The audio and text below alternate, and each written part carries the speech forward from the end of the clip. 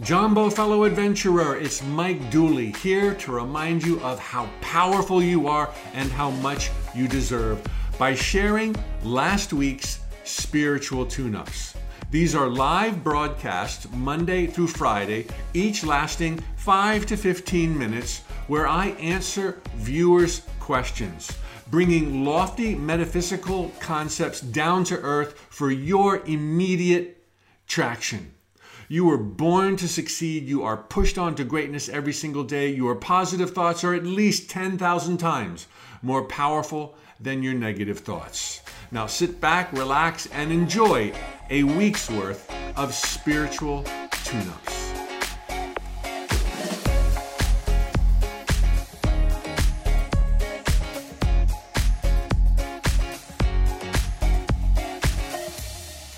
Jumbo fellow adventurers. Today's topic was posted by a user on Facebook.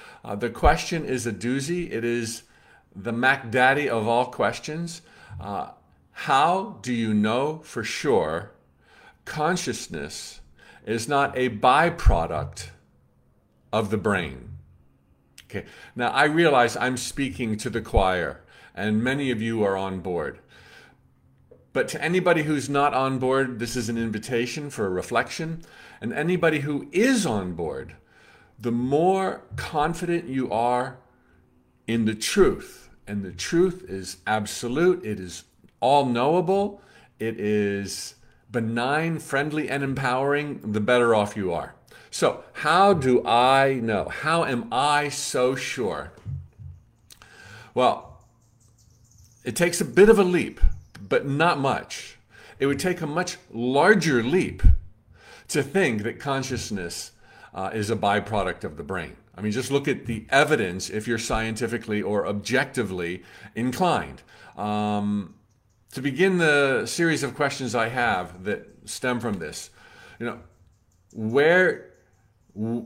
if consciousness is a byproduct of the brain, that would mean the physical universe came first.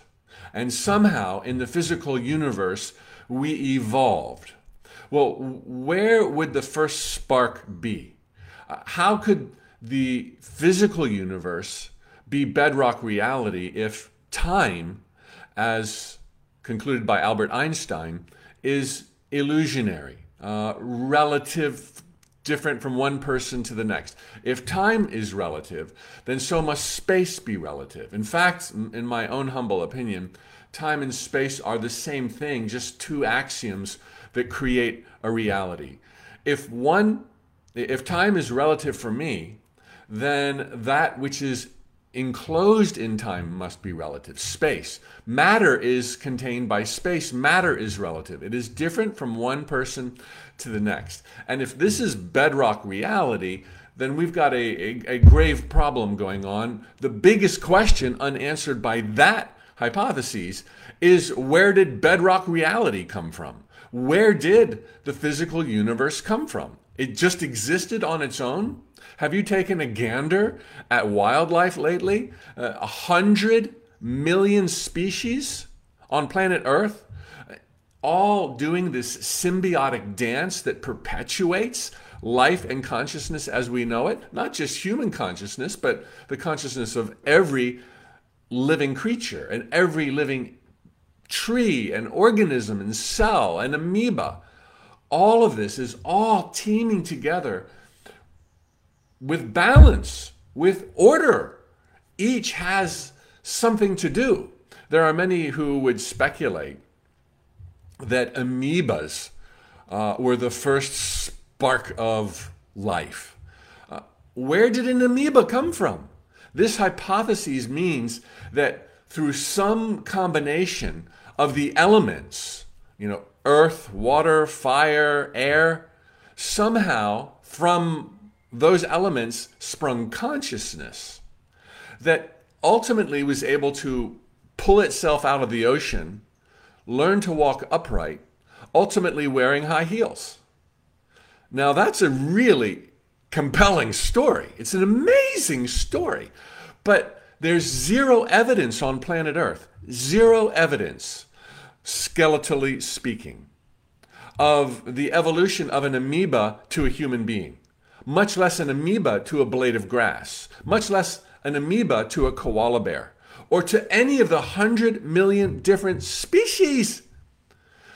It boggles the mind. And then you consider, how come there's still amoebas? How come they haven't all sprung gills and fins and begun walking upright? And science will give you an answer to why there is still amoebas. But science does not give an explanation, nor is there any fossil evidence that indicates evolution was the source of life. So how do I know that consciousness isn't a byproduct of the brain? Well, the brain would be a byproduct of evolution. The evolution would be a byproduct of space dust come alive. And then we still don't know where space dust came from. Whereas you all have nighttime dreams. This is a great analogy, if you will. In a nighttime dream, when you're running and being chased by lions and tigers and bears, or you're chasing after Romeo, or Romeo is chasing after you, to the dreamer, isn't everything happening on the stage of their dream just vivid reality? I mean, their heart is racing, they're sweating, and God knows what other bodily functions are taking place, right? Inside of a nighttime dream, it's real. And there is terra firma. You are running on the ground, and gravity is holding you to the ground. And there's all of these concoctions that seem so believable. Why? Well, we look at our own lives and we realize that our nighttime dreams offer a tonic, offer solutions, create avenues for creativity. There's a lot of work that gets done in a nighttime dream. And that work gets done and our emotions are triggered when we believe the apparatus, the stage of a nighttime dream is real. It's not real. You know that it's not real. It's a nighttime dream. You can look at your partner sleeping in their bed beside of you and they're jumping and running all over, but nothing's happening. It's all in their mind. But in their mind, there's a world. And my leap here is to suggest that the dream of life that we are now sharing, that by and large we are co-creating, is every bit the same as a nighttime dream. When you're in the dream, it's so real, and you can take a microscope out and you can find atoms and electrons and things like that. But then you wake up from the dream and you see that there was a reason for that dream. And the reason for the dream of life as we know it is joy and love and discovery and adventure. Do you think this is the byproduct of space dust? That is a much more gigantic, much more impossible leap. Never in any laboratory has consciousness sprung from matter. Never. But every single night, matter, or what we believe to be matter, springs from our nighttime dreams. And when you can see the love in your life, when you know what it's like to be loved, when you know what it's like to fall in love, when you know what it's like to learn patience, when you know what it's like to believe in yourself, and you can view these as adventures, because they are, and you realize that you're inclined to succeed, that your positive thoughts are 10,000 times more powerful than your negative thoughts, suddenly it starts making sense.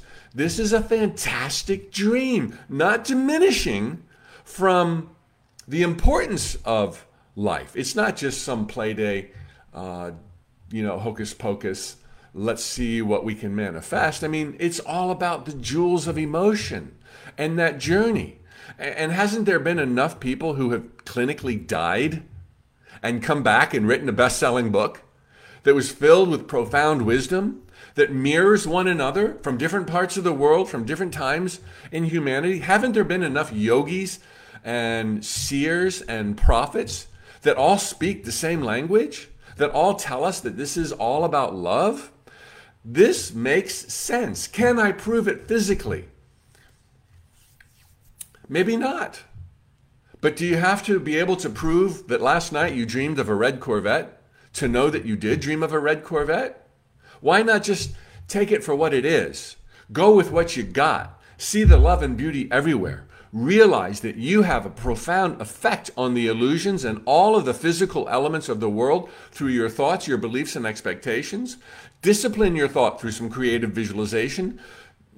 Craft some words through affirmations. Work on your beliefs. Look to anything that gives you pain emotionally in the world and realize you're misunderstanding something. And suddenly, game on, wealth, friends, abundance, international travel, joy, laughter, health, healing are all yours. That can't come from a rock. That's never come from a rock. So, perhaps if you're asking me to physically, or anybody to physically prove that consciousness came first, I would say you're barking up the wrong tree. From within the dream, you can't prove that. Not with the physical props. That would be like in a nighttime dream saying, prove to me that that lion's not real, and all of a sudden it's eating you up.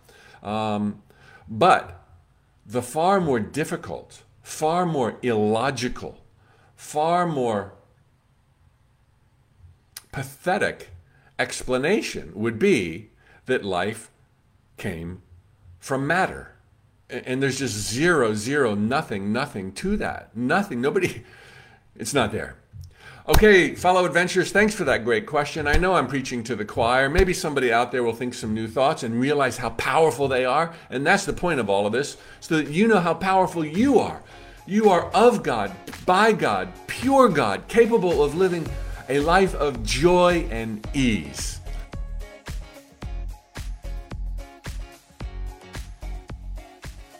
Jumbo, fellow adventurers, time for a wild and crazy spiritual tune-up. Ghosts, aliens, and weirdness.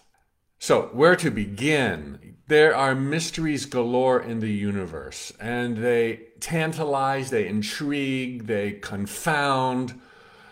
And while they're fascinating, don't let your awe of these mysteries detract from the here and now. Don't let your power be given away. I'm going to cross some T's and dot some I's and talk about some really fun stuff right now. And yes, get into it. It's evocative of the vast perfection of reality. But then take that sense of perfection to your own life, because nothing takes away your ability to choose your thoughts in the present moment and live deliberately the life of your dreams, loved and unloved, powerful as all get out. So the first thing I'm going to talk about is aliens.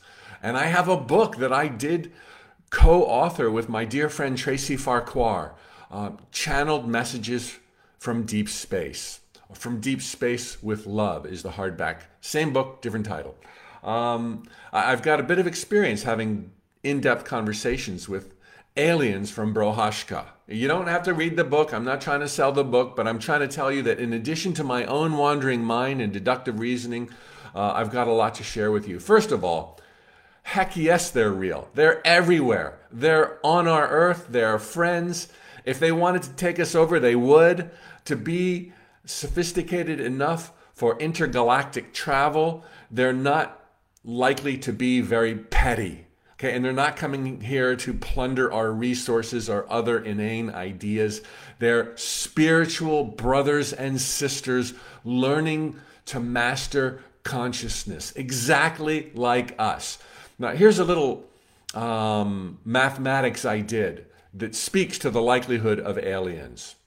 If you play your local 6-number lottery, chances are 1 in 14 million. 1 in 14 million that you'll win. Okay, I Googled it. All right. If you were to play the lottery for every single planet that's suspected to be in our physical universe, the number is so large I can't even pronounce it. But based on known science, the estimated number of physical planets, if you were to play the lottery for every single planet, this is weird, but you'll see, and you only found life in 1 out of 14 million, okay? 1 out of 14 million. You would find life, therefore, on 178 quadrillion planets. Not million, billion, trillion, quadrillion. 178 quadrillion other planets have life if, this is weird, okay, the chances of life being out there on a planet is the same as winning the lottery, which is pretty rare. 178 quadrillion. They're everywhere. Some are more advanced than us technologically, some are less advanced technologically, and more important, some are more advanced than us spiritually in terms of the evolution of consciousness, and others are less. From, I believe, what Frank said in the book I co-authored with Tracy Farquhar, we are in the bottom quarter as far as conscious evolution. I forget what book I read that in. But yeah, they're everywhere. Crop circles. Somebody asked me about crop circles. Yeah, I'm sure it's probably aliens trying to communicate with a wink. I don't read anything profound in them. I know others do. I think 9 out of 10 crop circles are probably, people trying to trick you. But why wouldn't they be kind of playing around to pique your interest, to wonder big questions and discover the magnificence and vastness of reality? The other big question I get about is ghosts and evil entities and bad spirits, and are they people who've crossed over? Invariably, consolidated from all I've ever read, which is not much, and my own intuition, that's exactly what they are. They're so attached to the physical plane with unfinished business that they can't move closer to the light. And so they're in this kind of twilight zone, purgatory of their own creation, from which they are utterly powerless to interfere with your life. Zero power. Ghosts, poltergeists, all that stuff, those are tormented souls who have not yet connected the dots, who are experiencing and meeting in the twilight zone their beliefs and their expectations, and they're in a muddle. They're trying to be reached all the time with angels or light beings or teachers or whatever you want to call them, because there's lots of grades of consciousness, angels being another grade. I did a mastermind just on angels about a month ago. So just like the movie Ghost, did you see that with Demi Moore and Patrick Swayze? Oh my gosh, exactly like that. Except they cannot interfere with your manifestations. Do not be afraid. The only time a poltergeist or a ghost might somehow show up is if you're highly tuned to that world and you believe in it. But as long as you don't see yourself as vulnerable, can't touch this. All right? So nothing to worry about ghosts. Yes, they're real. They're frustrated souls, and they're being helped to get closer to the light so that they can recalibrate and decide to come back into time and space. Another odd question I got was, when people are speaking to mediums, and the medium has never seen this person that they're channeling or connecting with for the bereaved party who's hired the medium, how is it that the medium is able to tune into a soul or a spiritual essence and come up with a physical description? Given that we identify in our lifetimes here in time and space with a physical body that's so useful in so many ways, it's a channel of our spiritual energies, until we are way beyond where form is not necessary, we like form. We want form. We continue with form. And we will very likely, there's free will here, look exactly the same as you and I right now on the other side when our transition happens. We might choose to look younger. We might choose to have more hair. We might choose a few little adaptations, but it's comfortable. Believe it or not, you wanted to look how you look right now. You're gorgeous right now. It's only other people's opinions of what's beauty and what's not that we bully ourselves. But having a form is handy and helpful. And when you go to the spirit realm, again, you're not necessarily formless at all. Not at all. You still live in a reality immediately after this one where there is time and space. Therefore, material objects, but at a different vibration. We learn so well when we manipulate and move around the physical world. We're not ready to just move around in concepts at the point of immediately crossing over. And you see as clearly as hear. You hear as clearly as hear. You can taste and feel just like you do here right now. I know that's a hard one to kind of think. We tend to think that when we close our eyes, that's an approximation of the other side. No, there's more colors on the other side. There's more vividness on the other side. There's more acoustics on the other side. There's more aromas on the other side. And we make our way through various realms of paradise, no more magnificent than this paradise. I mean, how many flavors of chocolate do you really need? But there, time and space and matter are much more malleable. They're not as consistent and as rigid as here. We need the rigidness here to better learn of our power as creators. And this is a tangent to another thought. How come when I have all these fearful thoughts, or how do I stop my fearful thoughts?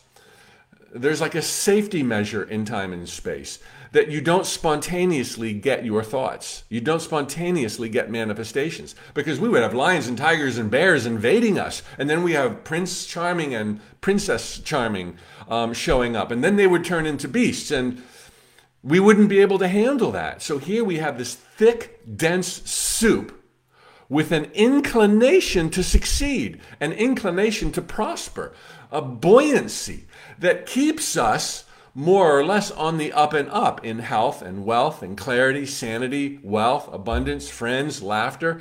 And there's this like gap, if you will, before anything manifests. It's just easier for good stuff to manifest than bad stuff. The pyramids, from my latest readings of the Emerald Tablets, heavy, profound stuff. Emerald Tablets by D'Oreal, if you can find that. Thoth was the architect of the tablets. He lived for 50,000 years on planet Earth. I totally believe it. He lived in Egypt. He came from Atlantis, absolute reality, Atlantis. And he established this center or culture, if you will, that ultimately was run over by subsequent generations. But the pyramids were built by this enlightened being named Thoth and his legions, probably through intense thought, not manual labor. And they are a testament to the greatness of our abilities when we are truly enlightened. And I do believe there's going to be, and many have said this, lots of discoveries around the pyramids, the Sphinx, that will reveal records pertaining to the original creators and its purpose, which is significantly to remind us of the awesomeness of reality and the power that we wield as conscious beings. The Loch Ness Monster and Bigfoot are real. Most sightings are fake. And that's about it. There's more. Let it fascinate you. Let it intrigue you. Let it remind you of the grandiosity of life in these sacred, hallowed jungles of time and space, and then bust a move in your own life to live happy, exert your power, be surrounded by love and friends, give love and whatever you want to give, and use this vast collection of mysteries to empower you in your life today, not to distract you. Thoughts become things overrules everything else. Everything else. So you're in the driver's seat. You can have, do, and be whatever you want. Lots of love. Thank you very much.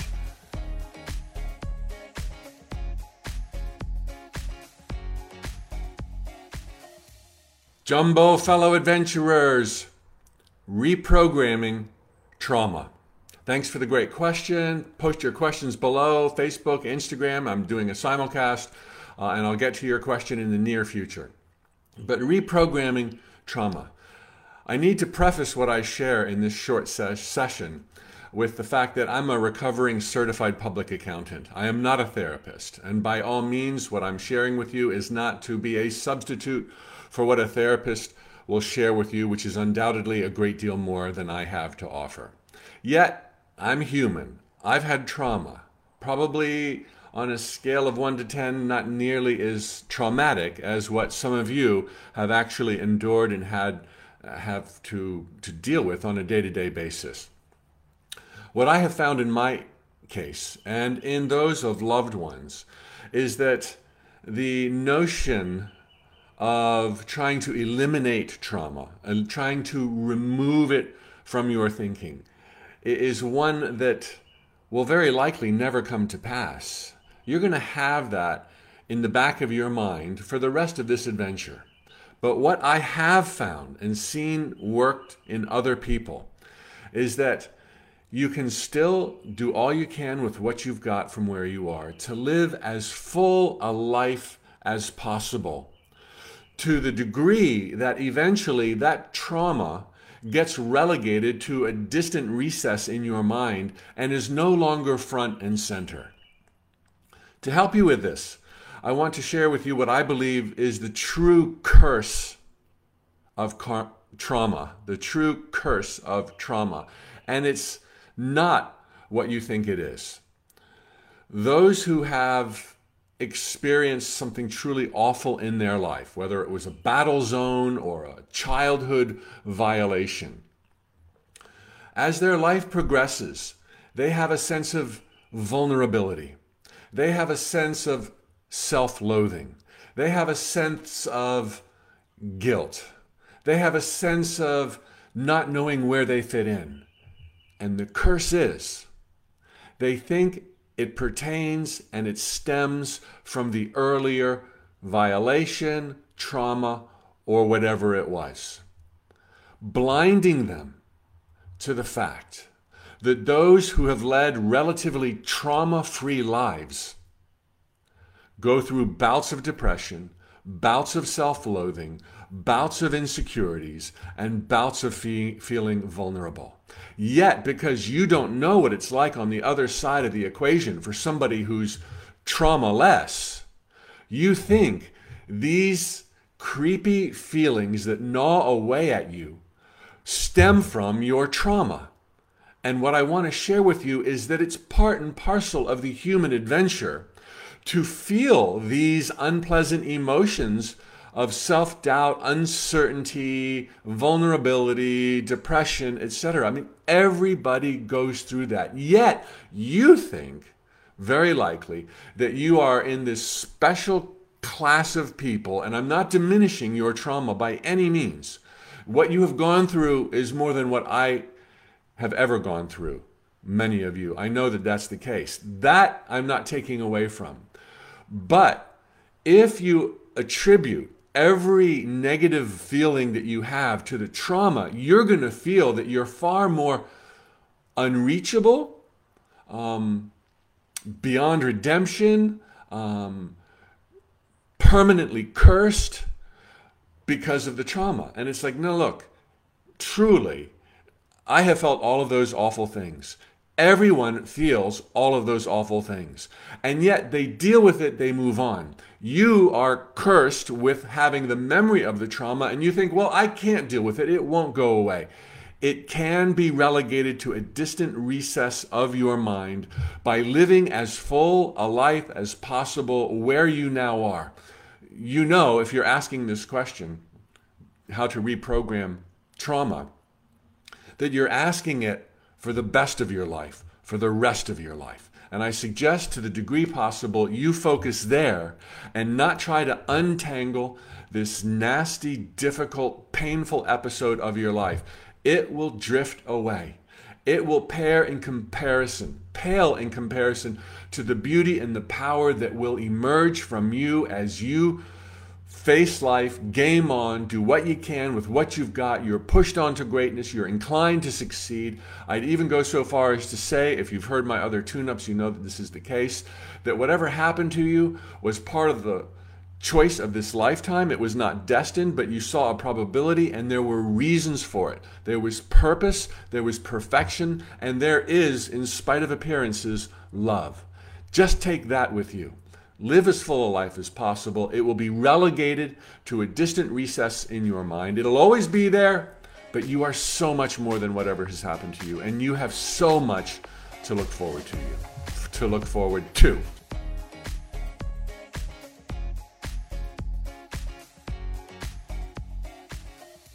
Hola and Jumbo, fellow adventurers. It's time to talk about power manifesting. And as I was looking through the questions that you've been posting below, thank you so much. This is where I get my talking points. Someone said, love this stuff. Let's talk more about manifesting. And in the 2 months that I've been doing this every day, I have almost addressed zero time to one of my favorite topics, and that is relaying the parallels from the miraculous mechanics of manifestation to digital GPS navigation. Oh my gosh, this came about probably 12 years ago. I was trying to come up with material to help people understand the mechanics of making stuff happen, living deliberately, creating consciously. And it was just like, everything begins with the end in mind. The end result forces the details. The end result forces the hows, the so-called cursed hows that we tend to attach to at the beginning of a journey. And it's like, this is exactly like GPS navigation.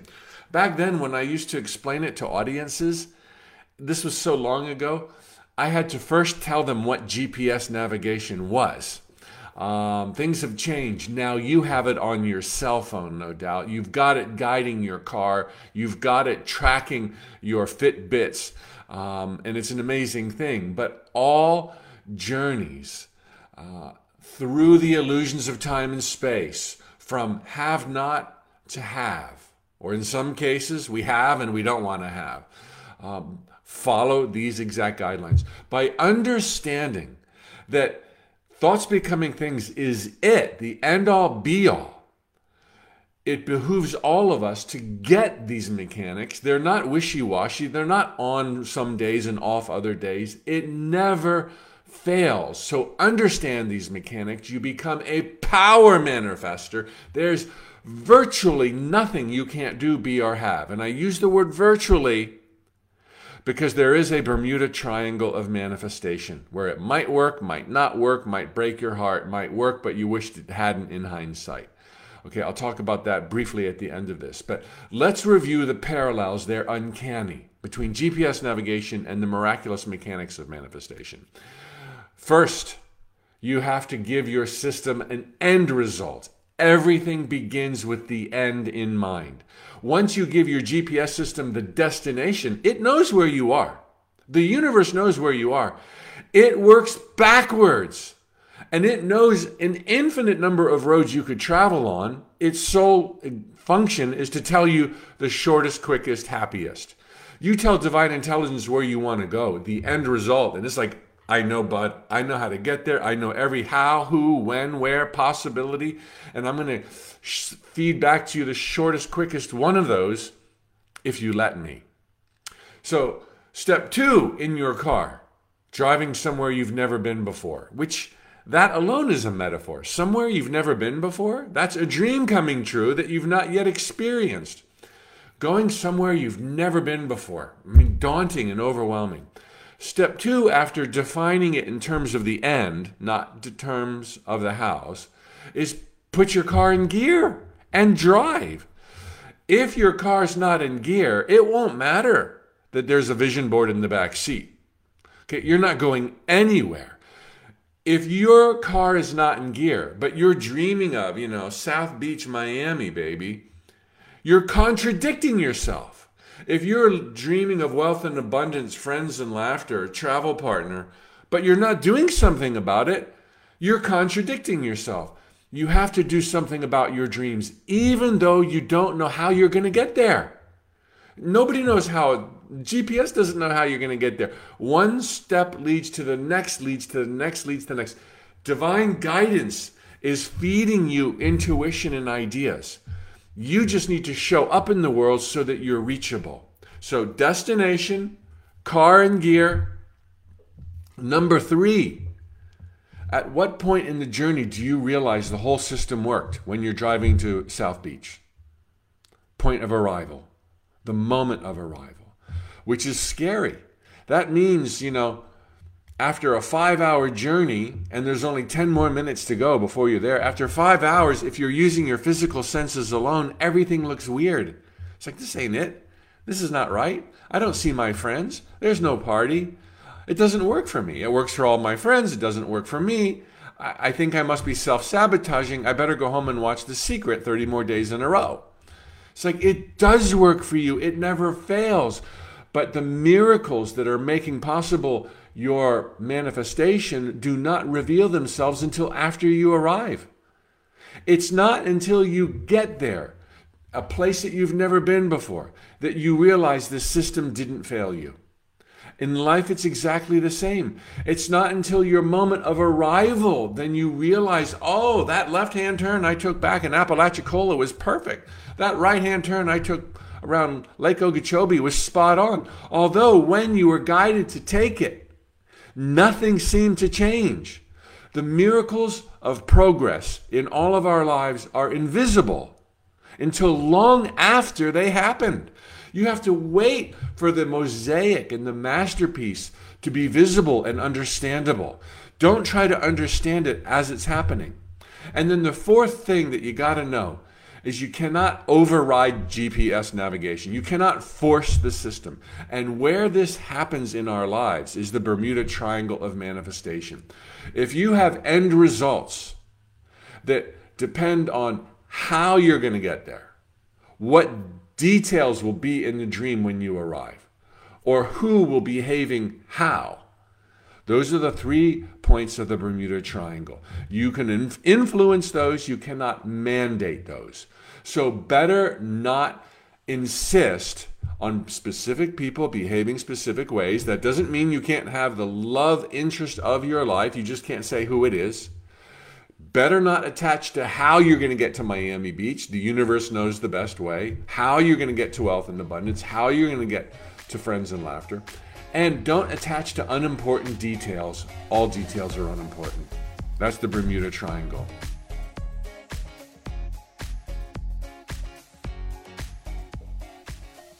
Jumbo, fellow adventurers, happy Friday.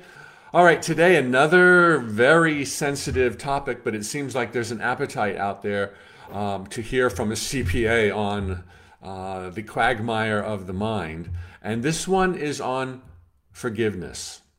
And what I first have to share with you may sound very, very naive, in fact, even abrasive, if not insulting, but please hear me out. Forgiveness is a moot point, is completely unnecessary forever and ever, unless there has first been blame. Don't blame, nothing to forgive. Now, I know that hurts, and I know that that is really out there for many. I remember when it kind of first came to me, I was connecting the dots and then finally filled with illumination. You have to look at this from 2 different angles. Okay, there's the physical world, the primitive world we now live in. And if somebody has violated you, has trespassed against you, has done something inappropriate in a small way or a big way, it is on them. And I heartily suggest and recommend, after deep reflection and going within, to seek recourse through law and order, should this be the extremity of the case, and press charges, file a lawsuit, do whatever you feel compelled to do. Because nothing I'm about to say or that I just said justifies or excuses the poor behavior of other people. It happens all the time. Such poor behavior, it is not acceptable. We live in a primitive world where there is a rule of law that benefits all of us. One day there will be a rule of love, and that'll be a whole nother orbit. But for right now, you deal with where you are, with what you have. And so from that level, from the human level, if there has been a violation, and if you feel called to press charges or to confront or, to move accordingly, by all means, you can and very likely should do that. But these kind of conversations aren't about retribution. They're about recovery, peace in the present, and moving forward deliberately, reclaiming your power. And the best way and the only way you're going to be able to move past an earlier violation or trespass against you is if you reconcile at the deepest levels with a spiritual perspective to realize that we are all creators, that the thing that happened, if you will, to have to be very careful with my words here, in a realm where you knew in advance the probabilities, and for whatever reason, perhaps as a volunteer, you stepped forward, perhaps to help others avoid the same kind of torment that you experienced. Volunteer, an angel, a being of light.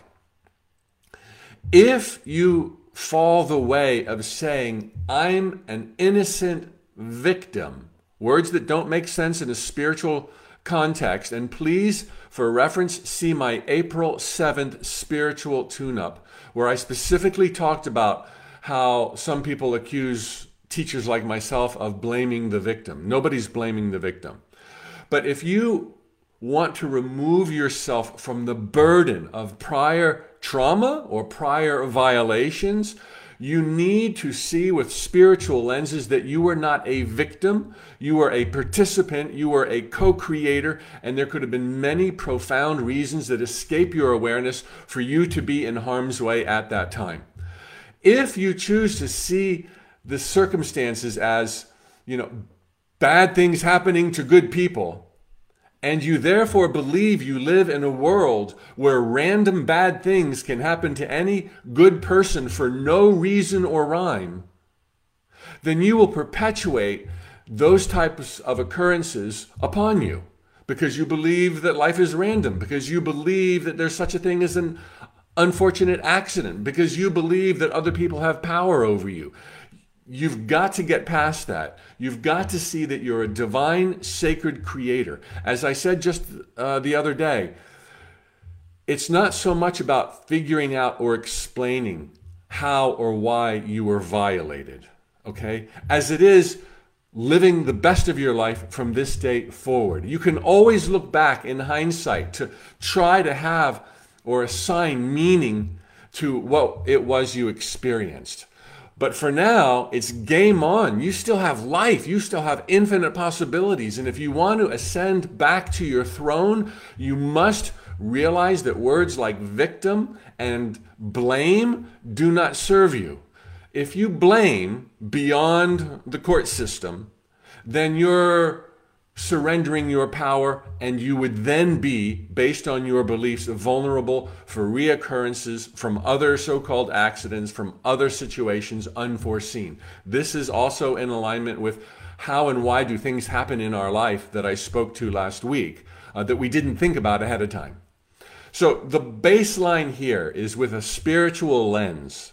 Forgiveness is a moot point, is not necessary unless you have first blamed. Don't blame. Move beyond it. It's different than the court system. Just realize you are a co-creator. Don't know why you would have participated in such a hideous occurrence, but for what's important now, you are ascending to your throne in power, in truth, and the rest of your life will be the best of your life because your thoughts become things. You are here to succeed. Your default setting is harmony, and to not be violated, and to not have these things show up. And so long as you stay in your power, which comes from staying in the truth, you will not cross paths with such dirty deed doers in the future. Again, not an easy message. I am not justifying former violations, present violations, future violations. There's no excuse. Press charges, avoid, do whatever you can. But if you want salvation, if you want peace of mind, if you want to rock the rest of your life, claim your power, understand the truth, and begin designing your future with new end results and an understanding that you live in a beautiful, safe, loving world.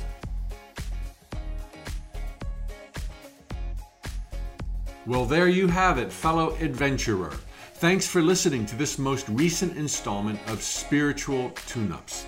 If you enjoyed this podcast, please take a few seconds to rate it on the podcast service you're using right now. It makes a big difference in helping more people find us. And of course, if you want daily reminders of life's magic and your power, please sign up at tut.com for my free Notes from the Universe emails.